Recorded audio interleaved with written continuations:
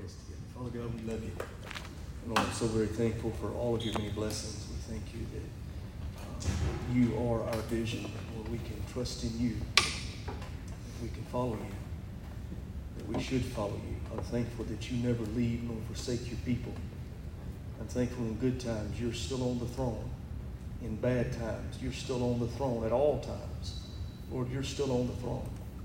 I'm thankful that you, as our Heavenly Father, always have our best intentions at heart.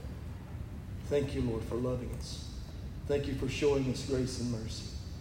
Thank you, Lord, for just being who you are and doing what you do in our hearts and lives. Lord, I'm thankful for the truth of your word. I'm thankful for each and every person that's here tonight.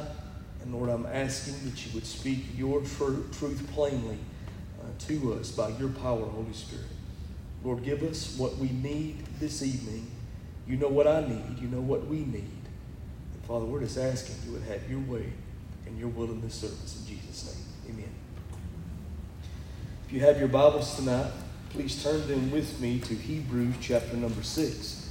We're going to try and continue where we left off last week when we looked in chapter 5, verse 11 through Hebrews 6 and verse number 1. Now tonight, my plan is to go through Hebrews 6 and verse number 12. So we'll be looking at verse 1 through verse number 12, and we'll get as far as we can in that this evening. Now, one thing that you need to remember is that the chapter 6 of Hebrews is a continuation of the thought that was being brought to us last week in Hebrews chapter number 5. And that's the truth a lot of the time throughout the Word of God. How many of you know that all Scripture is inspired by God? If you believe that, say amen. That means it's God-breathed. That means it was given to us by God the Holy Spirit, but written down with the hands of men. Now, even though we know the words themselves were all inspired by God the Holy Spirit, the chapters and verses, the divisions that's been put in the Bible, that's not inspired. That was actually put there when the Bible was put into modern language, and then the ones who were doing that actually put the chapters and verses. Now, they did that so that it might be easier for us to find the Scripture that we were looking for. For instance, if I wanted to know where the Scripture was, where it said, "For God so loved the world that he gave his only begotten Son, that whosoever believeth in him shall not perish but have everlasting life," you would tell me what? That's where is that? John 3:16. It's in the book of John, chapter number 3 and verse number 16. That just makes it a whole lot easier for us to get back to that truth. So the chapter divisions help us, but they are not divinely inspired. So a lot of times what you have is a continuation from chapter to chapter of the same idea, the same thought. And that's what happens here. A lot of people, I've heard it said before that the chapters and verses were put in there so long-winded Baptist preachers would know when to stop and start. And maybe that's true too. But maybe there is some truth to that. I don't know. But I'm just saying, what we have here is one long continuous thing all the way through from chapter number 5. Remember, this was a total letter that was written by the writer and then divided up later. And so I want you to remember that anytime you're studying the Word of God, but especially right here in Hebrews chapter number 6. So what were we looking at last week? Well, the writer was telling us about spiritual maturity and the importance of it, and how that God has called all of us to grow in our faith to become more and more and more like Jesus. See, the point is, I need to be more like Jesus today than I was yesterday. And I want to be more like Jesus next week than I am this week. And I want to be more like Jesus next year than I am right now. And I want that to be a continual progression of me growing in my faith to become more and more and more like Christ. And we talked a little bit about what that looks like last week, and what is necessary, what has to be happening in our lives for that to be to be true for all of us. And what we said, if you remember, is that I love how John the Baptist put it. It's one of my favorite verses. The Bible says in the book of John, when John the Baptist was referring to Jesus, he said, "I must decrease so that he must increase." Do y'all remember that? And the reason he said that is because when Jesus came on the scene, John the Baptist had a really big following. I mean, he was leading revival services out in the desert, and people were traveling many miles from the cities and coming out to where he was and hearing him preach the Word of God. But when Jesus came on the scene, John said, "Okay, you can't look to me anymore. The one whose shoes I'm not worthy to unloose, he's before us now. The one who I've been telling you about that's coming, he's with us now. So it's no longer about me. Now it's all about him. I must decrease. He must increase. So really what John is saying is it's got to be less of me, more of him. And folks, if we want to grow spiritually in our life and become spiritually mature, then we have to remember it's got to be less of us, more of Jesus. Can you say amen? That's what it takes. What do I mean by that? What do I mean when I say it's less of me? Well, it's less of my attitude, more of his. Amen?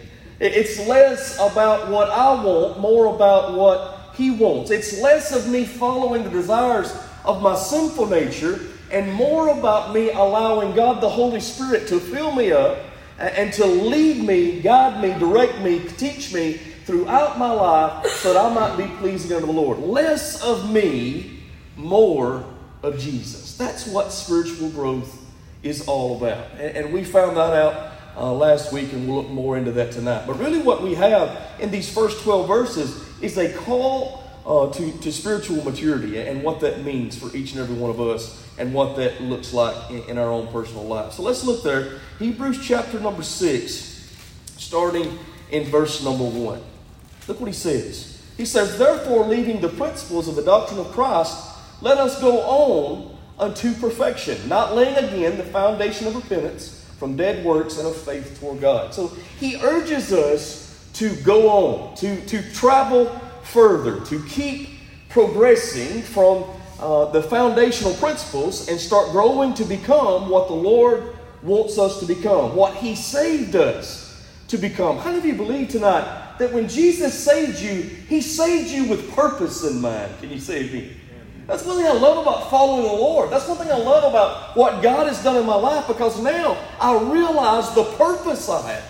The purpose for getting up in the morning is more than just going to a job and making money enough to survive and working to live. It's more than just that. And then coming home and doing it all again the next day. But my purpose now is much greater. I realize my purpose is to honor and glorify the Lord Jesus and become more like him so that I might make an impact for his kingdom in this world. And by doing so, guess what happens? I'll also get to lay up treasure in heaven. How many of you believe it pays to serve Jesus? I love R.G. Lee. I've read a lot of the sermons of R.G. Lee. He was actually the pastor of Bellevue Baptist Church before Adrian Rogers. R.G. Lee always said, it pays to serve Jesus. It pays every day. It pays every step of the way.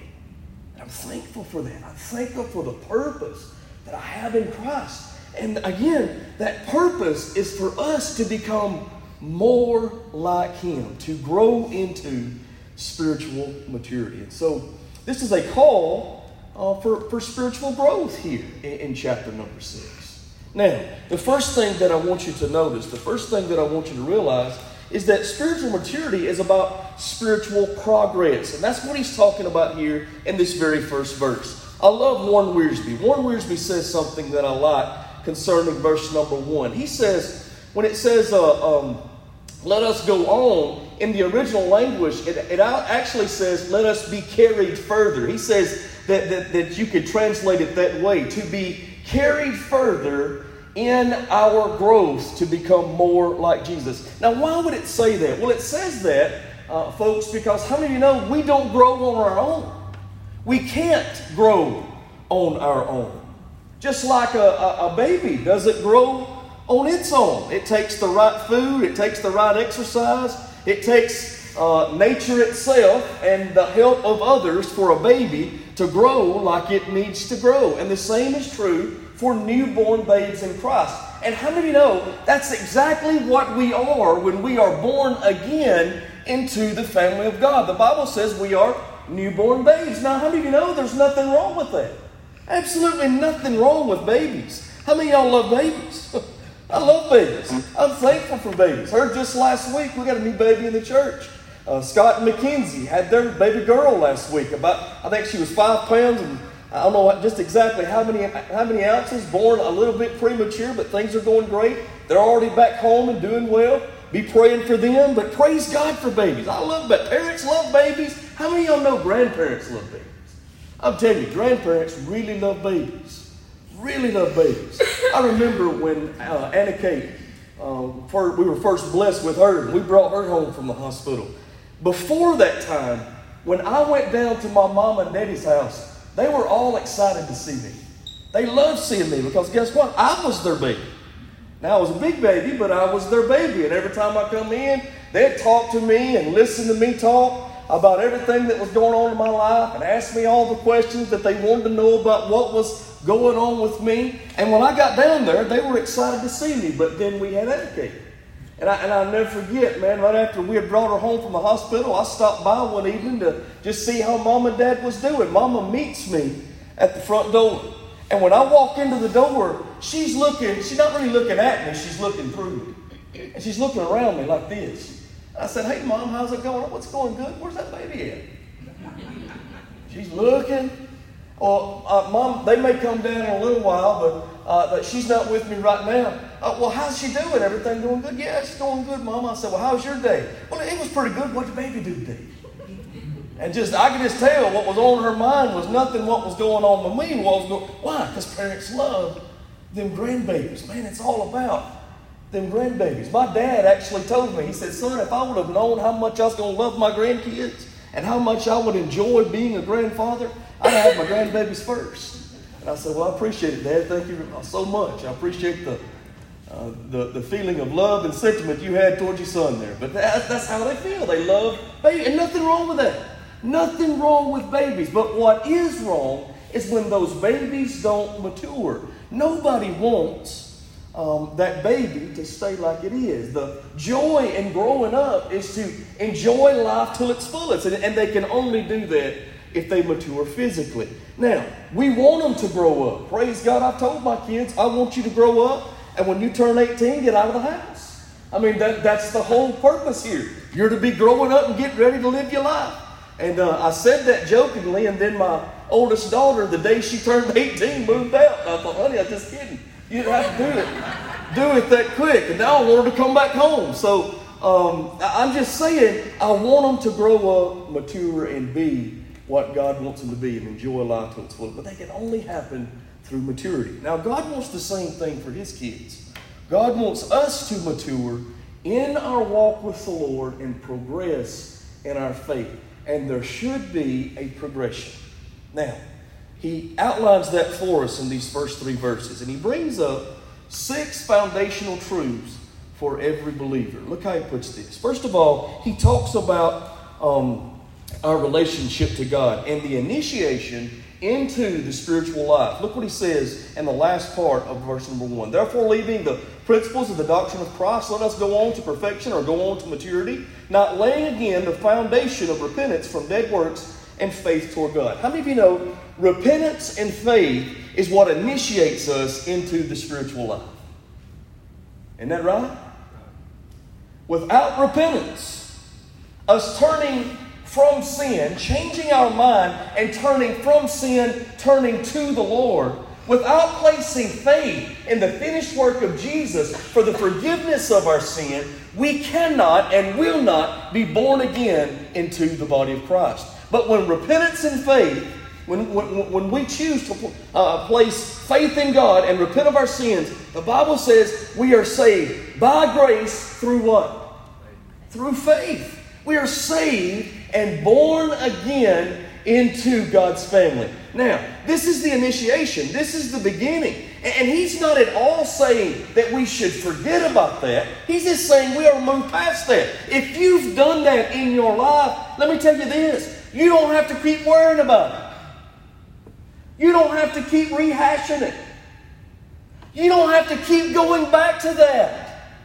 Listen, what you need to do is move forward and grow in your faith to become now what God has saved you to be, to fulfill your purpose.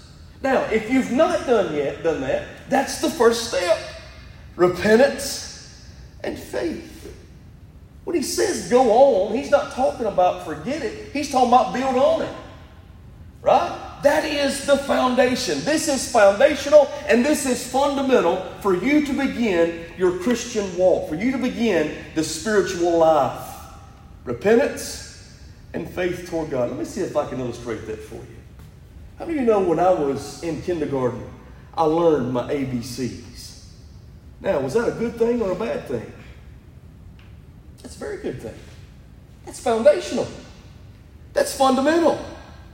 But when I'm in the first, second, third, fourth, fifth grade, I don't want to keep spending time learning my ABCs. I want to get those foundational, fundamental things down so that I might build upon that. I want to learn my ABCs so that I can then read words and I can put sentences together. And before long, I'm reading books. And then I'll be reading novels. And then, hey, praise God, maybe one day we can write one or something. You know what I mean? There's a progression. There's growth that we are to be involved in. And that's what he's talking about here. We begin with these foundational, fundamental things, repentance and faith toward God, but then we move forward. There's a progression here. He talks about, first of all, our relationship to God, and then these next two things he mentions, he's really talking about our relationship with people. How do you know we have a vertical relationship with God and a horizontal relationship one with another? And that's very important that we, listen to me now, hold in high esteem both of those relationships. Look, I want my relationship to be right with God, but I want my relationship to be right with God's people. Why? Because you're my family. Do you know that?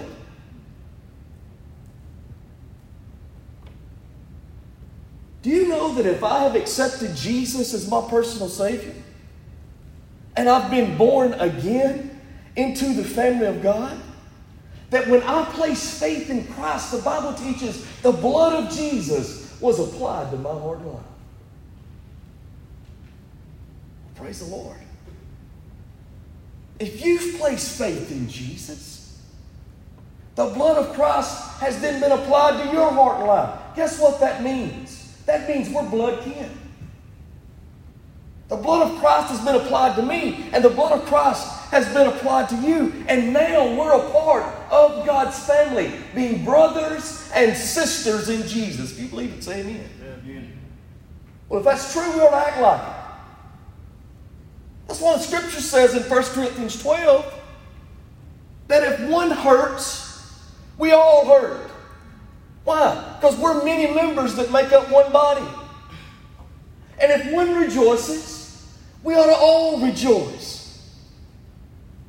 We're a part of God's family. Yes, we need that vertical relationship. Listen to me, folks. We also need the horizontal relationships we have among the body of the Lord Jesus in the church. It's important. It's not always easy to love one another, but it's necessary. Hey, we're all different with different likes and dislikes, personalities. Sometimes personalities clash. There's no doubt about that. That's all right. You ain't got to be like me, and I ain't got to be like you. What God wants is me full of Jesus, and what God wants is you full of Jesus, so that we might come together to be what God wants us to be as His body, so that we might fulfill His purpose by His power. As I'm full of Christ, and as you are full of Christ. I'm not talking about uniformity, but unity, realizing we are the body. He is the head. He is to lead, guide, and direct us. So it might be what He wants us to do. Vertical relationship and a horizontal relationship. That's what I see here. First of all, it's the repentance and faith toward God. That initiates us into the spiritual life. That's the beginning. But then he says something else. Look at verse 2 of the doctrine of baptism and of laying on of hands. What's he talking about there? How many of you know when you are saved, the New Testament says you repent and then you are baptized. Let me read it to you. Go back to Acts chapter 2.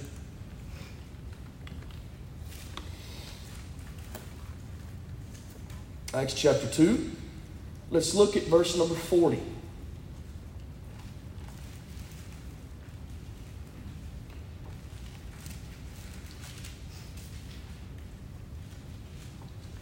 Now, I'm going to start in verse 40, but really when I start in verse 40, we're at the end of the message that Peter preaches here. If you want to read one of the most powerful sermons that you'll ever read, one of the most powerful sermons in the Word of God. You read the whole chapter of Acts chapter 2. From when God the Holy Spirit comes and indwells the church, and you read the message that Peter preaches there on the day of Pentecost. Amazing. He takes us from the Old Testament all the way up to the New Testament, and how Jesus is the fulfillment of exactly what God has planned. It's amazing. Powerful sermon. Now, guess what happens when the Word of God is preached, coupled with the power of the Holy Spirit? This is exciting. God convicts hearts and changes lives. Let me tell you what I want you to continually pray for in our church, in this fellowship of believers. You continually pray that the Word of God is preached, is taught by the power of the Holy Spirit. When that happens, God still changes hearts and changes lives. He still does it. He honors the preaching of His Word. And listen to me, He enables us to preach and teach His Word as His people by His power. It's a powerful thing. It's an amazing thing. So we want to be Spirit-led in all we do. Can you say amen? Amen. Giving credence to the Word of God and sharing this truth as God gives opportunity. That's what happens here in Acts chapter 2. Now, after he gets done preaching in the power of the Holy Spirit, preaching God's Word by God's power, look what happens. Verse 40. And with many other words did he testify and exhort, saying, save yourselves from this untoward generation. What he's telling them is, you need to be saved. Hey, listen, you need salvation. He goes on to say in verse 41, then they that gladly received his word were baptized. The same day were added unto them about 3,000 souls. Everybody see that? 3,000 souls were saved that day. Why? Because first of all, they received his word. How'd they receive it? By faith. They received the truth that he had preached about the Lord Jesus Christ. And after they had received Christ by faith, then the Bible says they got baptized. Let me tell you something. I don't think baptism saves anybody. Repentance and faith saves everybody who trusts in Jesus. However, if you are saved, you need to be baptized. Well, wouldn't you want to be baptized if you are saved? These people believed by faith in the word that was preached, repented of their sin, and praised the Lord. They got baptized, 3,000 of them. What were they baptized into?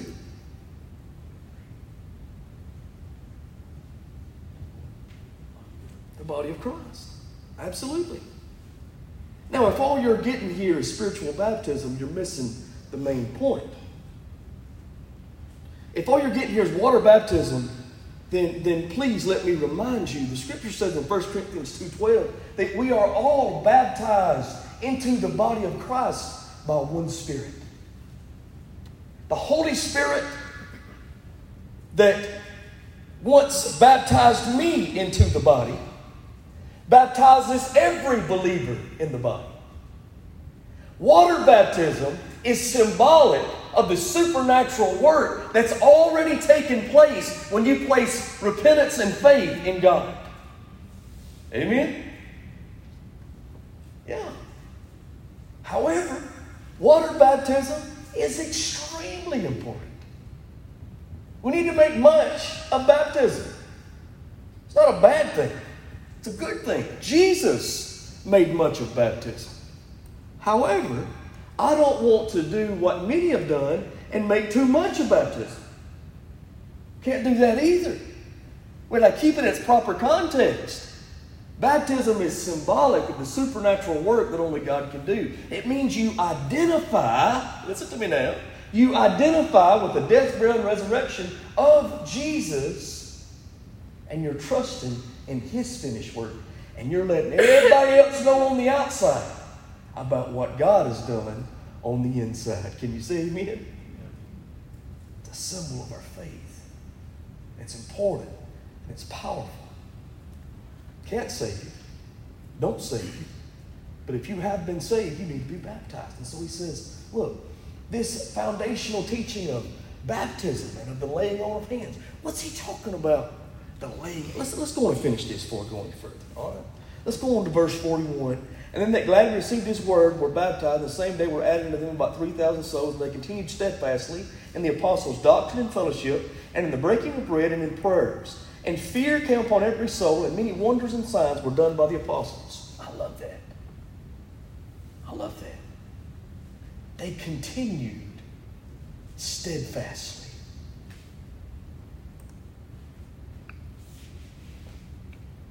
They continued doing what was working. What was working? Preaching the truth and the power of the Holy Spirit. Less of us, more of Jesus. And as they grew spiritually, they couldn't help but grow in number. Amen? Steadfast, they continue. Brothers and sisters, let us not become weary in well-doing. Would you put that on the screen for me, brother? Galatians 6:9, please.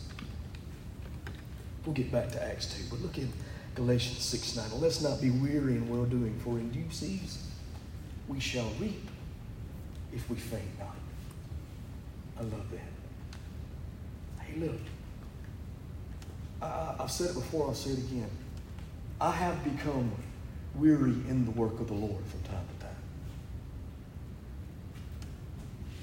But I have never become weary of the work of the Lord. We're all busy and we've all got a million things that need to be done, and we've all got responsibilities. We've all got stuff every day that takes up our time and attention. No doubt about that. Sometimes I feel like I meet myself coming and going.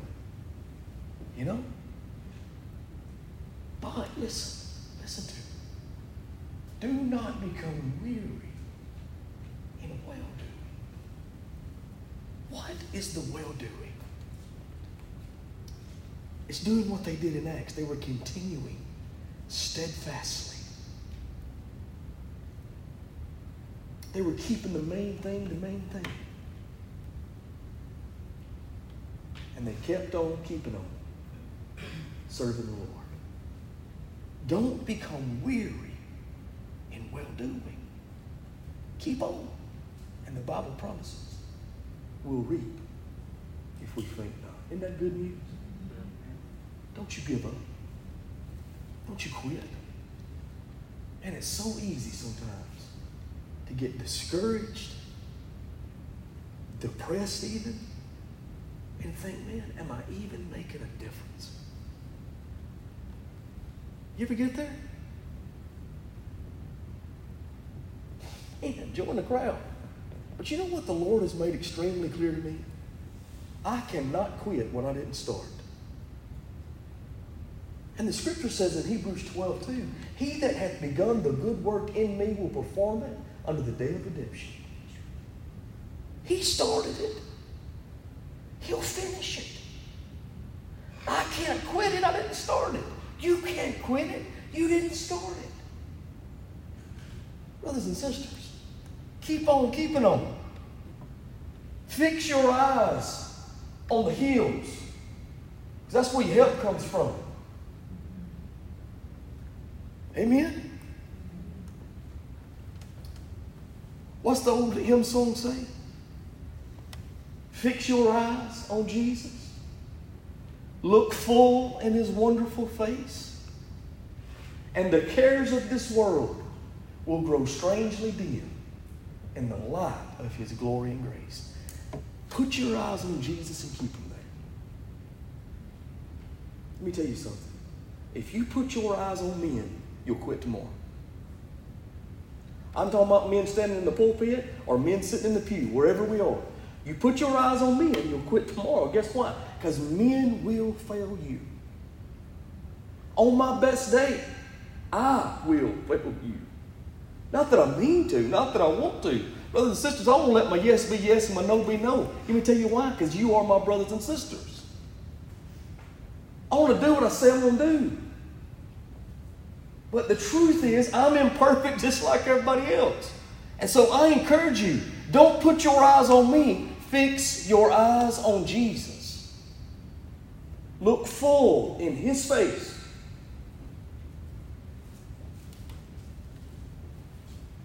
He says, get that vertical relationship right. Work on that horizontal relationship.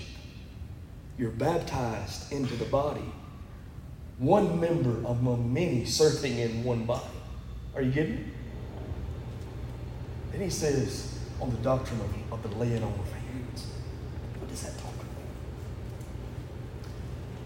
Throughout the New Testament, if people lay hands on you, that's imparting a blessing or separating you for service, for ministry.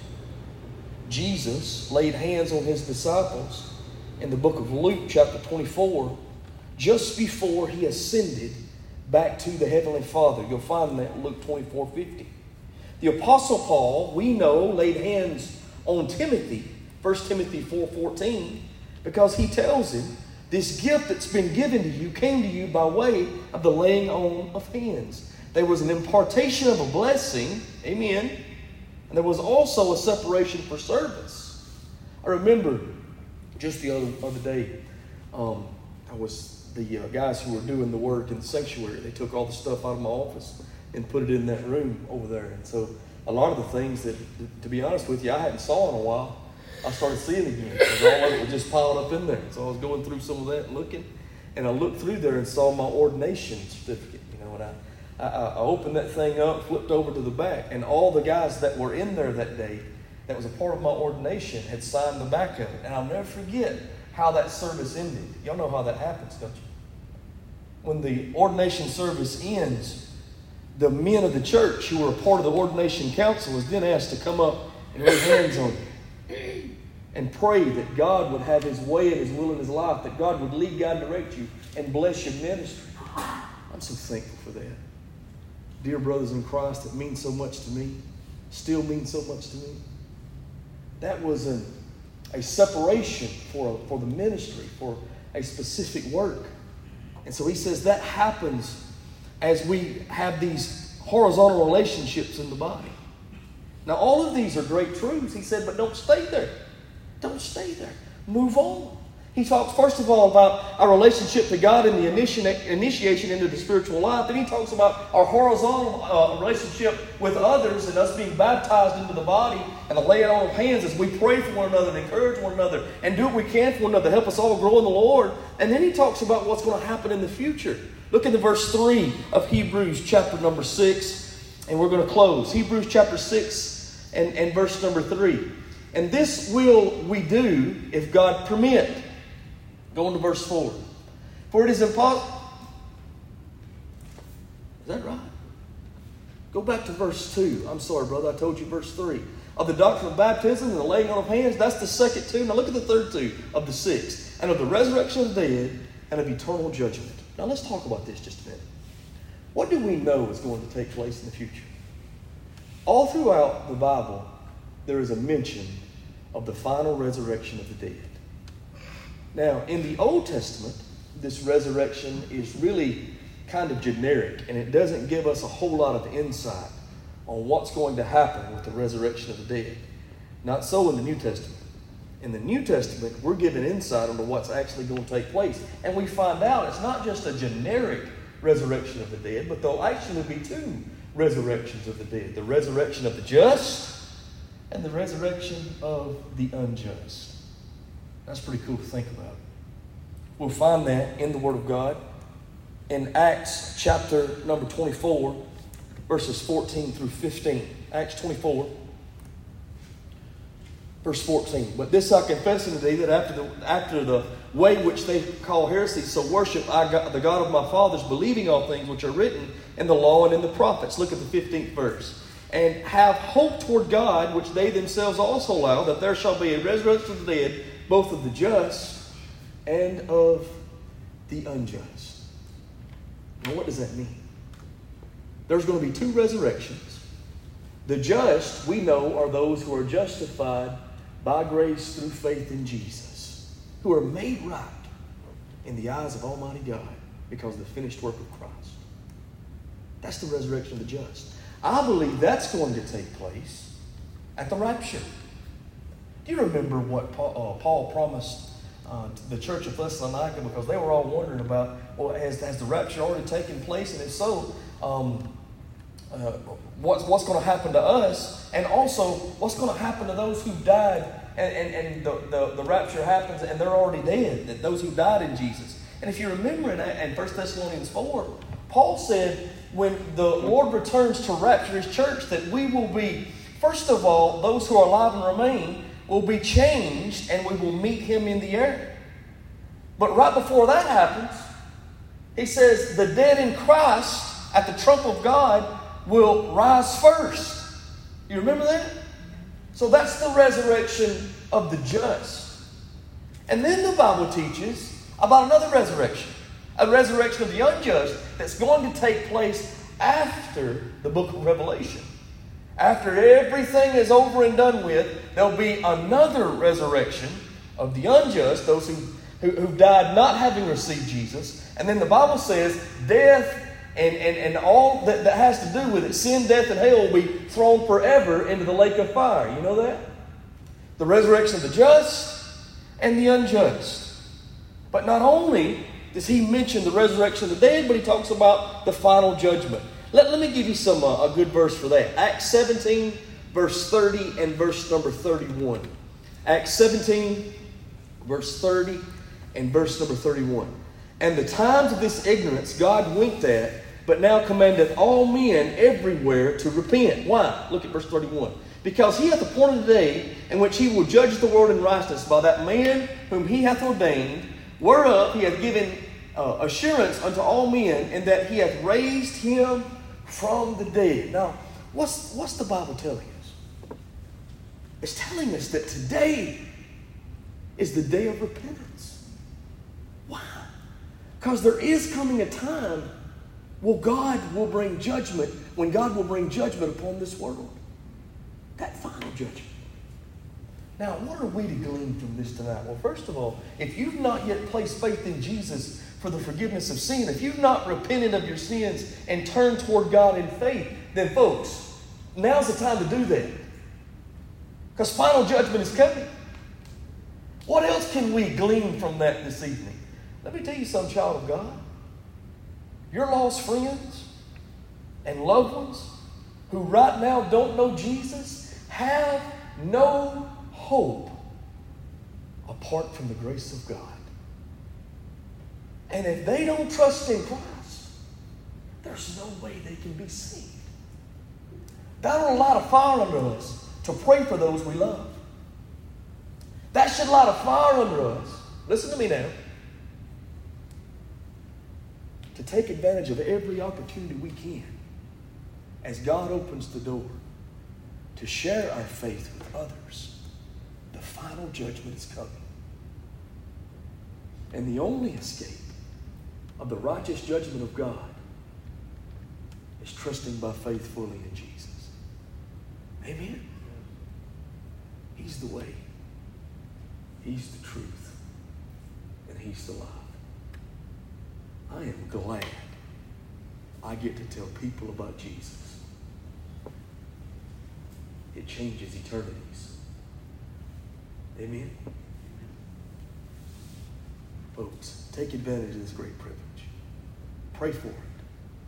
Ask for God to open those doors. Now, He says these things about our vertical relationship. Listen, folks, if you trusted in Jesus, you know you've been born again. You don't have to rehash that. That's done.